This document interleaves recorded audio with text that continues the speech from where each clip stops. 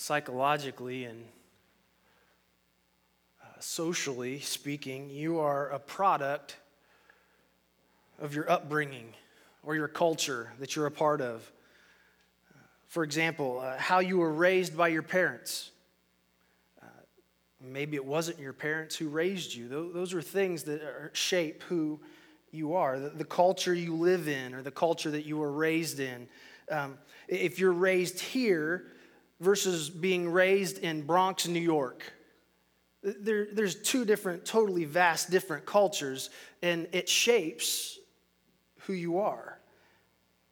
Your education level, it influences you. Your career path that you've chosen.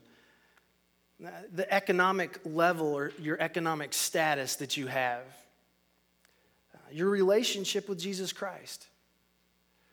All of these things influence how you think, and they influence the choices that you make. All of these influences are important in their own way. They all play a very vital and important role in your life. But do you know of the list that I just told you, which one is the most important? I would hope that since we're gathered here today as the body of Christ and as the church to worship Jesus Christ, that you would have picked the relationship with Jesus Christ being the most influential part of your life. And that's not just a cliche. It's not just saying it to say it. It's reality. It's the truth. Our relationship with Jesus is the most important and influential part of our lives. But why is it that our relationship with Jesus tends to be the most neglected area of our life? Why is it that we tend to think about Jesus when we're getting up on Sunday morning knowing that we need to get ready to go to church? Why is it Sunday morning is the day that Jesus is on our mind the most versus any other day? I want us to look at a story in the Bible that will help us kind of look at this problem that we have of being distracted by life, of being distracted by all of the things that do influence us, but yet we give those things more weight and we give those things more power in our lives than we do Jesus Christ. So if you will, turn in your Bibles with me to Luke chapter 10. We'll be looking at starting in verse 38. So Luke chapter 10, verse 38.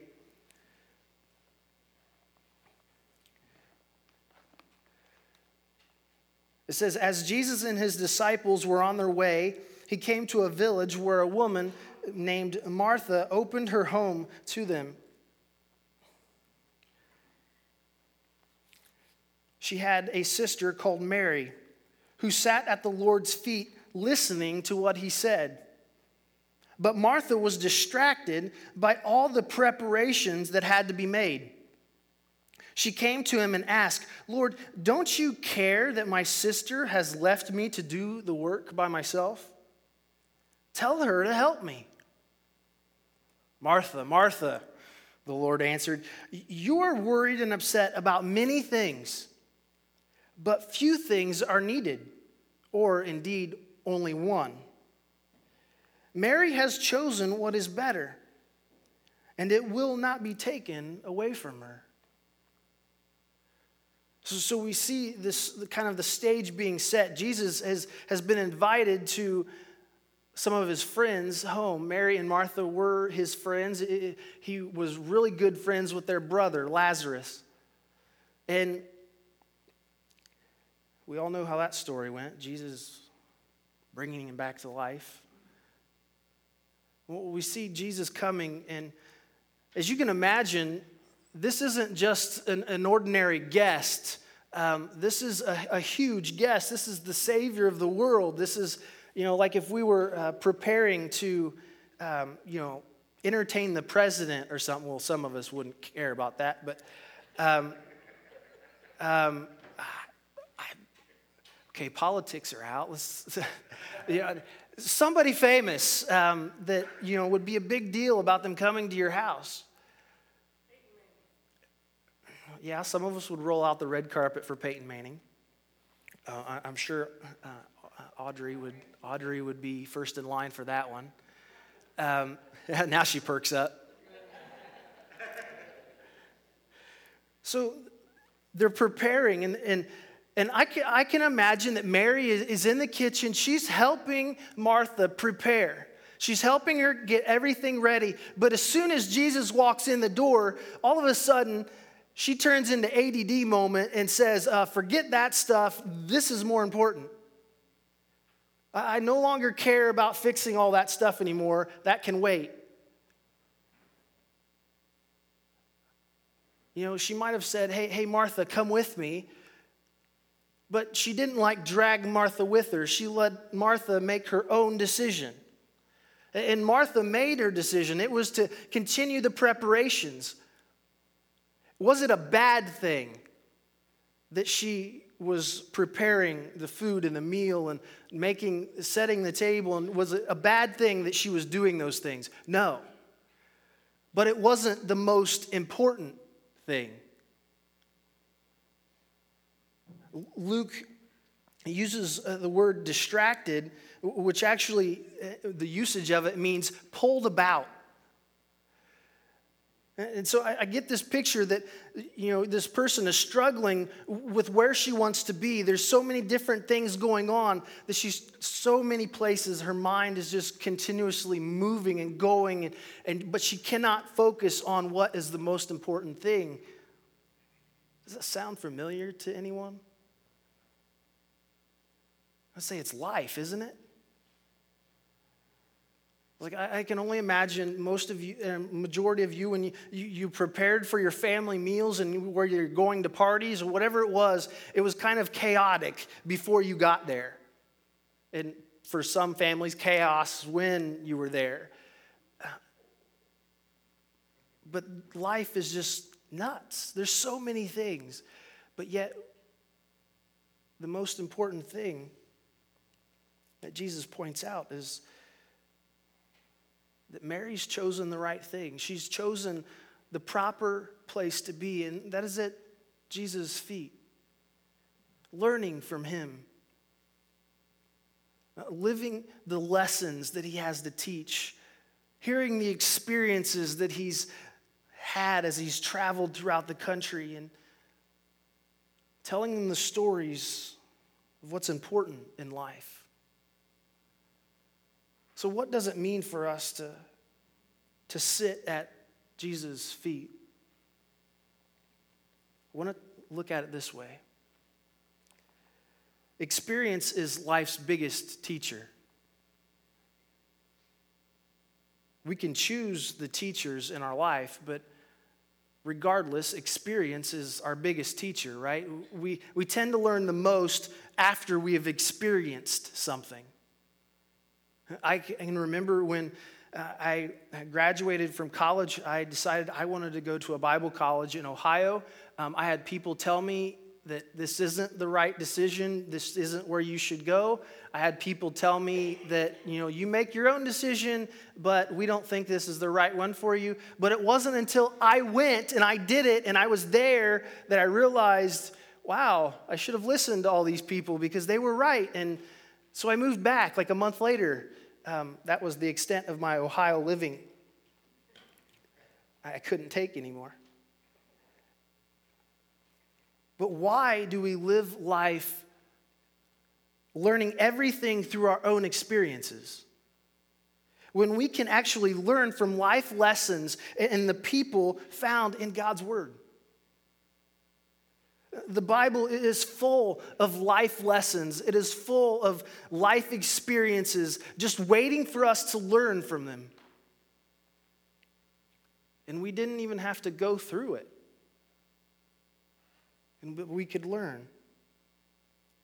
In life, we also choose between two other life instructors, if you will. One being wisdom and the other being consequences. We make a choice between the two of them.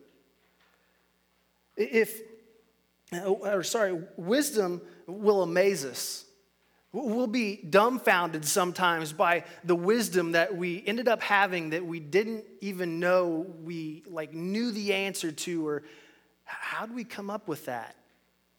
I find myself saying that most Mondays after I go back and listen to Sunday's message.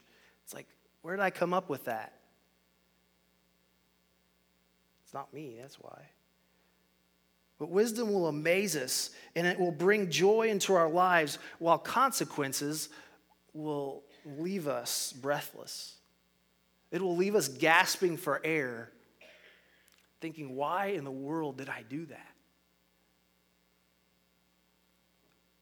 This is what one author says. If consequences has a back-end price, wisdom has a front-end price. It requires discipline, obedience, consistency, and above all else, time. Then it gladly pours out on you its promised tremendous riches. Do you want to know the biggest difference between consequences and wisdom? Wisdom teaches you the lesson before you make the mistake. Wisdom teaches you the lesson before you make the mistake. On the other hand, consequences demand that you make the mistake first. Only then will it teach you the lesson. I love this part. Wisdom puts up the fence at the top of the cliff. Consequences visit you in the hospital when you're in traction after they've scraped you up from the cliff's bottom. Do you get that?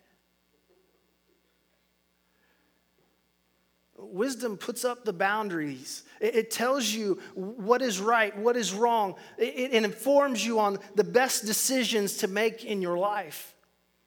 While consequences waits for you to make the mistake and then tell you, oh, by the way, that was the wrong choice. Now here's your price that you get to pay for it.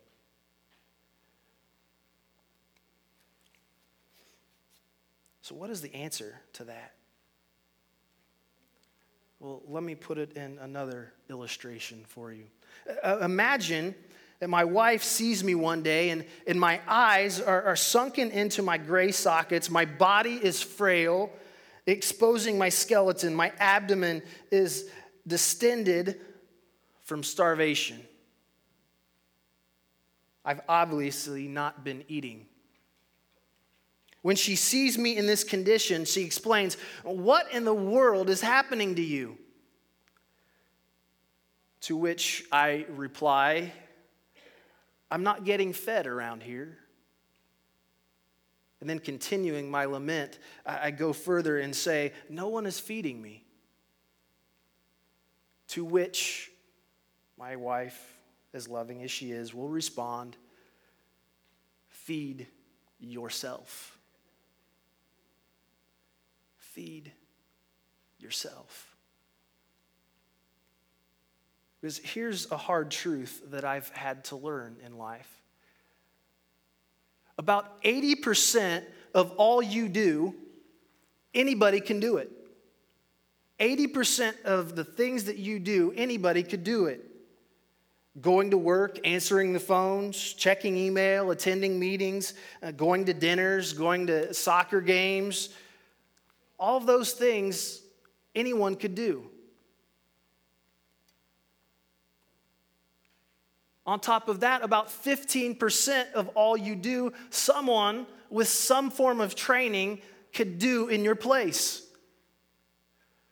So if you're doing the math, if 80% of the things that I do, someone else could do already, 15% of the things that I do, someone could do with some training, that leaves about 5% of what you do.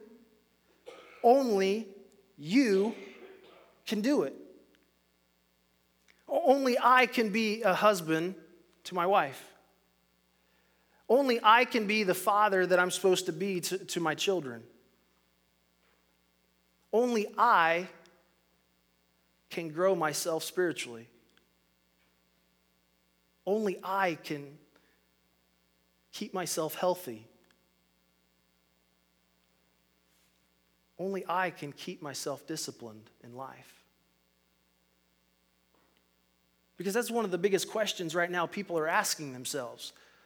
Because many people have made New Year's resolutions, and it's not a matter of what the resolution is. It's a matter of asking ourselves, are we going to be disciplined enough to follow through?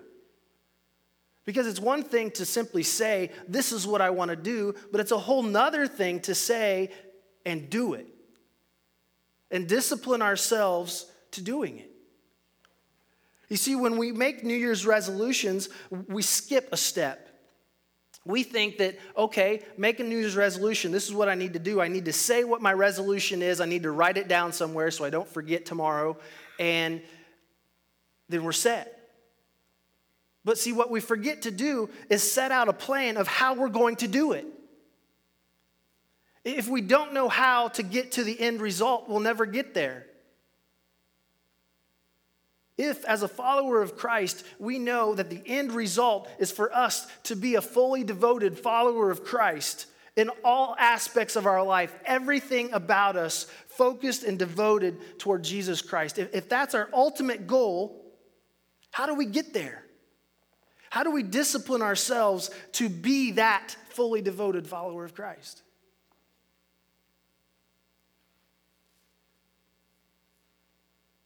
We seek wisdom.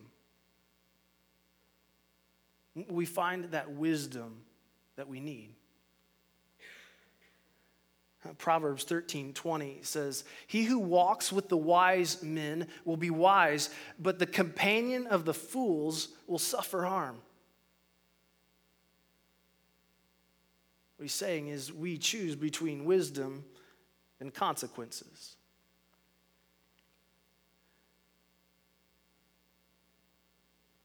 We get distracted so easily with things. In this message, in this series, The Divine Mentor, what I want us to do is find a discipline in our life that will help us focus on Jesus Christ, that will help us grow in our faith, that will help us grow in not just head knowledge, but grow from the experiences that we read about, to soak them in, to make them a part of our life. And so through the next 4 weeks, we'll kind of build each week upon the other. And by the end of the month, you'll have the tools, the resources to grow in your faith. And here's the best part. I'm not going to be the parent and you be the child where I have to feed you. Because when the parent feeds the child, what tends to happen? It tends to get really messy. But I'm going to give you the tools to do this yourself, to feed yourself. You see, really what a pastor's job is to work himself out of a job, him or herself, I should say. You shouldn't need me to grow in your faith. We should use each other. But we should also take it upon ourselves to grow in our faith. We have one of the best tools right in front of us. The first tool we need is this, a Bible, God's Word. Literally hand-picked by God to teach you His ways, to teach you life lessons, to teach you experience, to guide you in wisdom so that you don't have to experience firsthand consequences that they already did it for you. The best knowledge you can learn is the knowledge that someone else already had to suffer through so that you don't have to.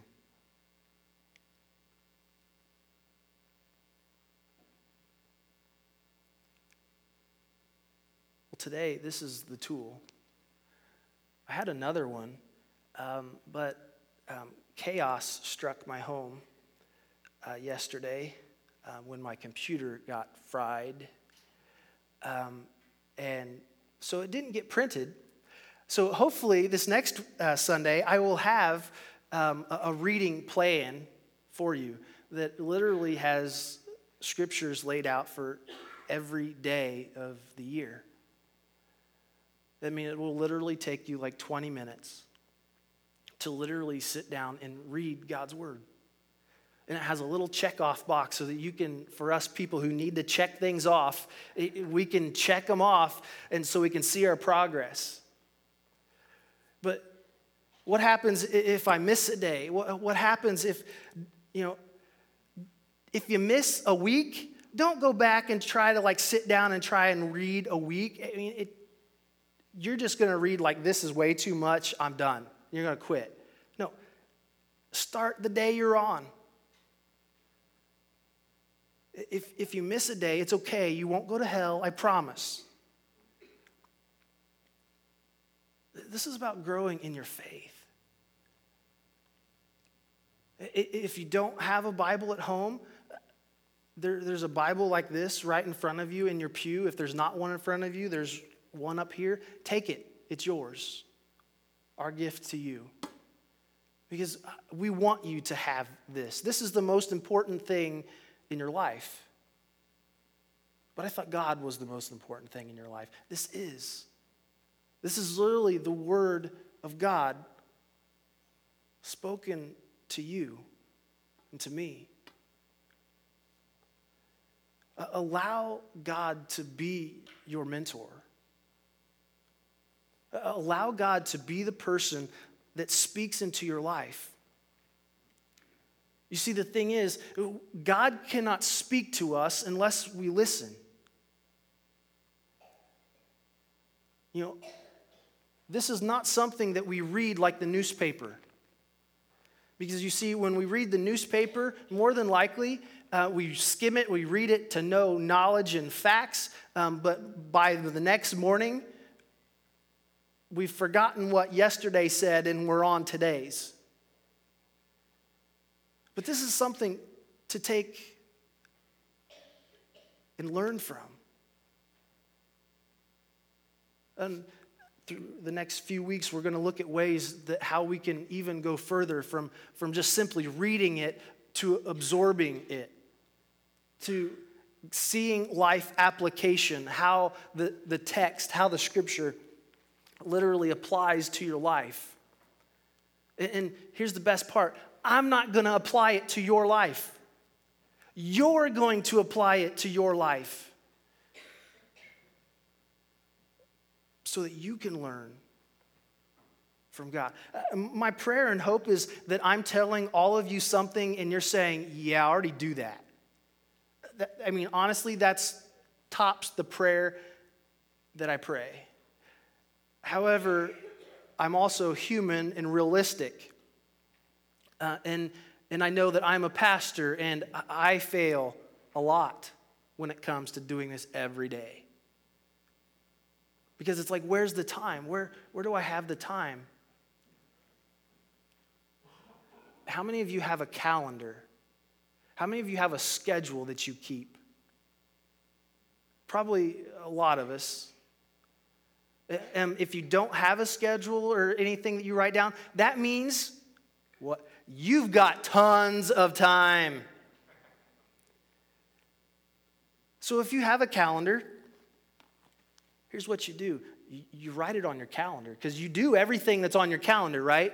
If there says, I go to the doctor today, you're going to the doctor, right? So what if you say, okay, I eat lunch at 11:30. At 12 o'clock, I read the Bible. Whatever time works best for you, schedule it. Make it a regular part of your day. Allow God to speak to you every day. Let's make this a discipline. where we allow God to speak into our lives, where we allow God to teach us.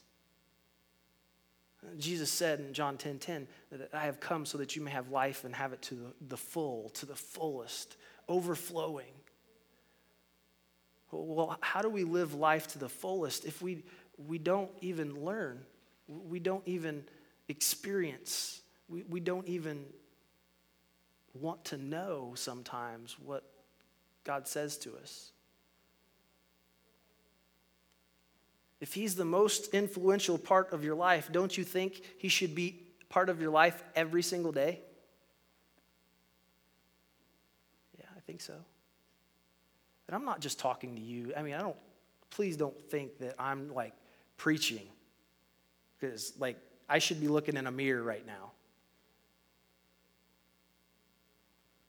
It's gonna be a discipline that I have to make part of my life. You know what the cool thing was about, the cool thing was about me? Like there was something cool.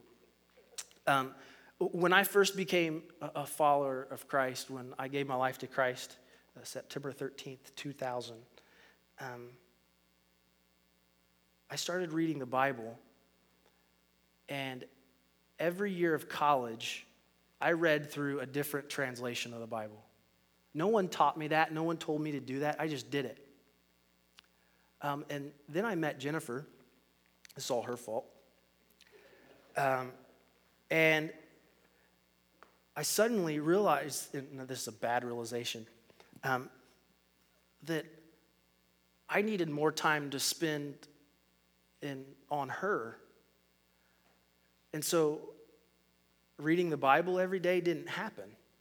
And skipping one day turned into 1 week and a month, and it's like, oh, I need to read my Bible again and get it out and read it, and it's like, but it gets scattered because we have so many things that we want to focus on. And I'm not saying that it was a bad thing to focus on.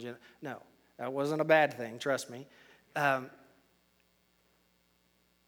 but it wasn't the only thing. See, the most important thing for me to be the husband I need to be the father I need to be, is to be where I need to be with God. Some of the best parenting advice is right here. We have conflict in church. It's like, right here's the best advice. People make all these strategic plans on how to handle conflict, and Matthew 18 tells you how to handle church conflict. Woohoo, no policy right in there. I mean, life is found right here in the Bible, right in front of us, but we neglect it. Let's grow in our faith.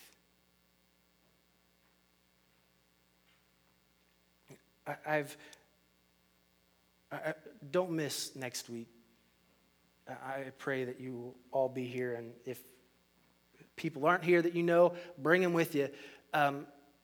Because through some experiences with my uncle, I've had this epiphany that God has really kind of been speaking to me about, and I think it will have some effect on you and how you think about your faith and how you think about growing in your faith with Jesus Christ. And so I encourage you to join us next week for part 2 of The Divine Mentor. Stand with us and let's pray.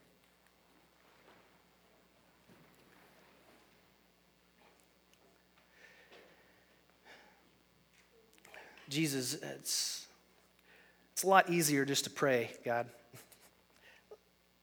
Let's just be honest here. It's a lot easier to just speak to you and talk to you and hope and pray that you will talk back to us. But Jesus, I pray that you will help us to not neglect the very words of our Father, the very words of our Creator. Jesus, I pray that you will help us to make this a discipline in our life, that we focus a part of each and every day on connecting with you through the reading of your word. Jesus, help us to be disciplined. Hold us accountable. Convict our hearts to make you the priority in our life. You are the most influential thing in any person's life, and I pray that you would be a part of every person's life every day. Jesus, we invite you to be a part of our lives, and I pray, God, that you will help us to grow in our relationship with you.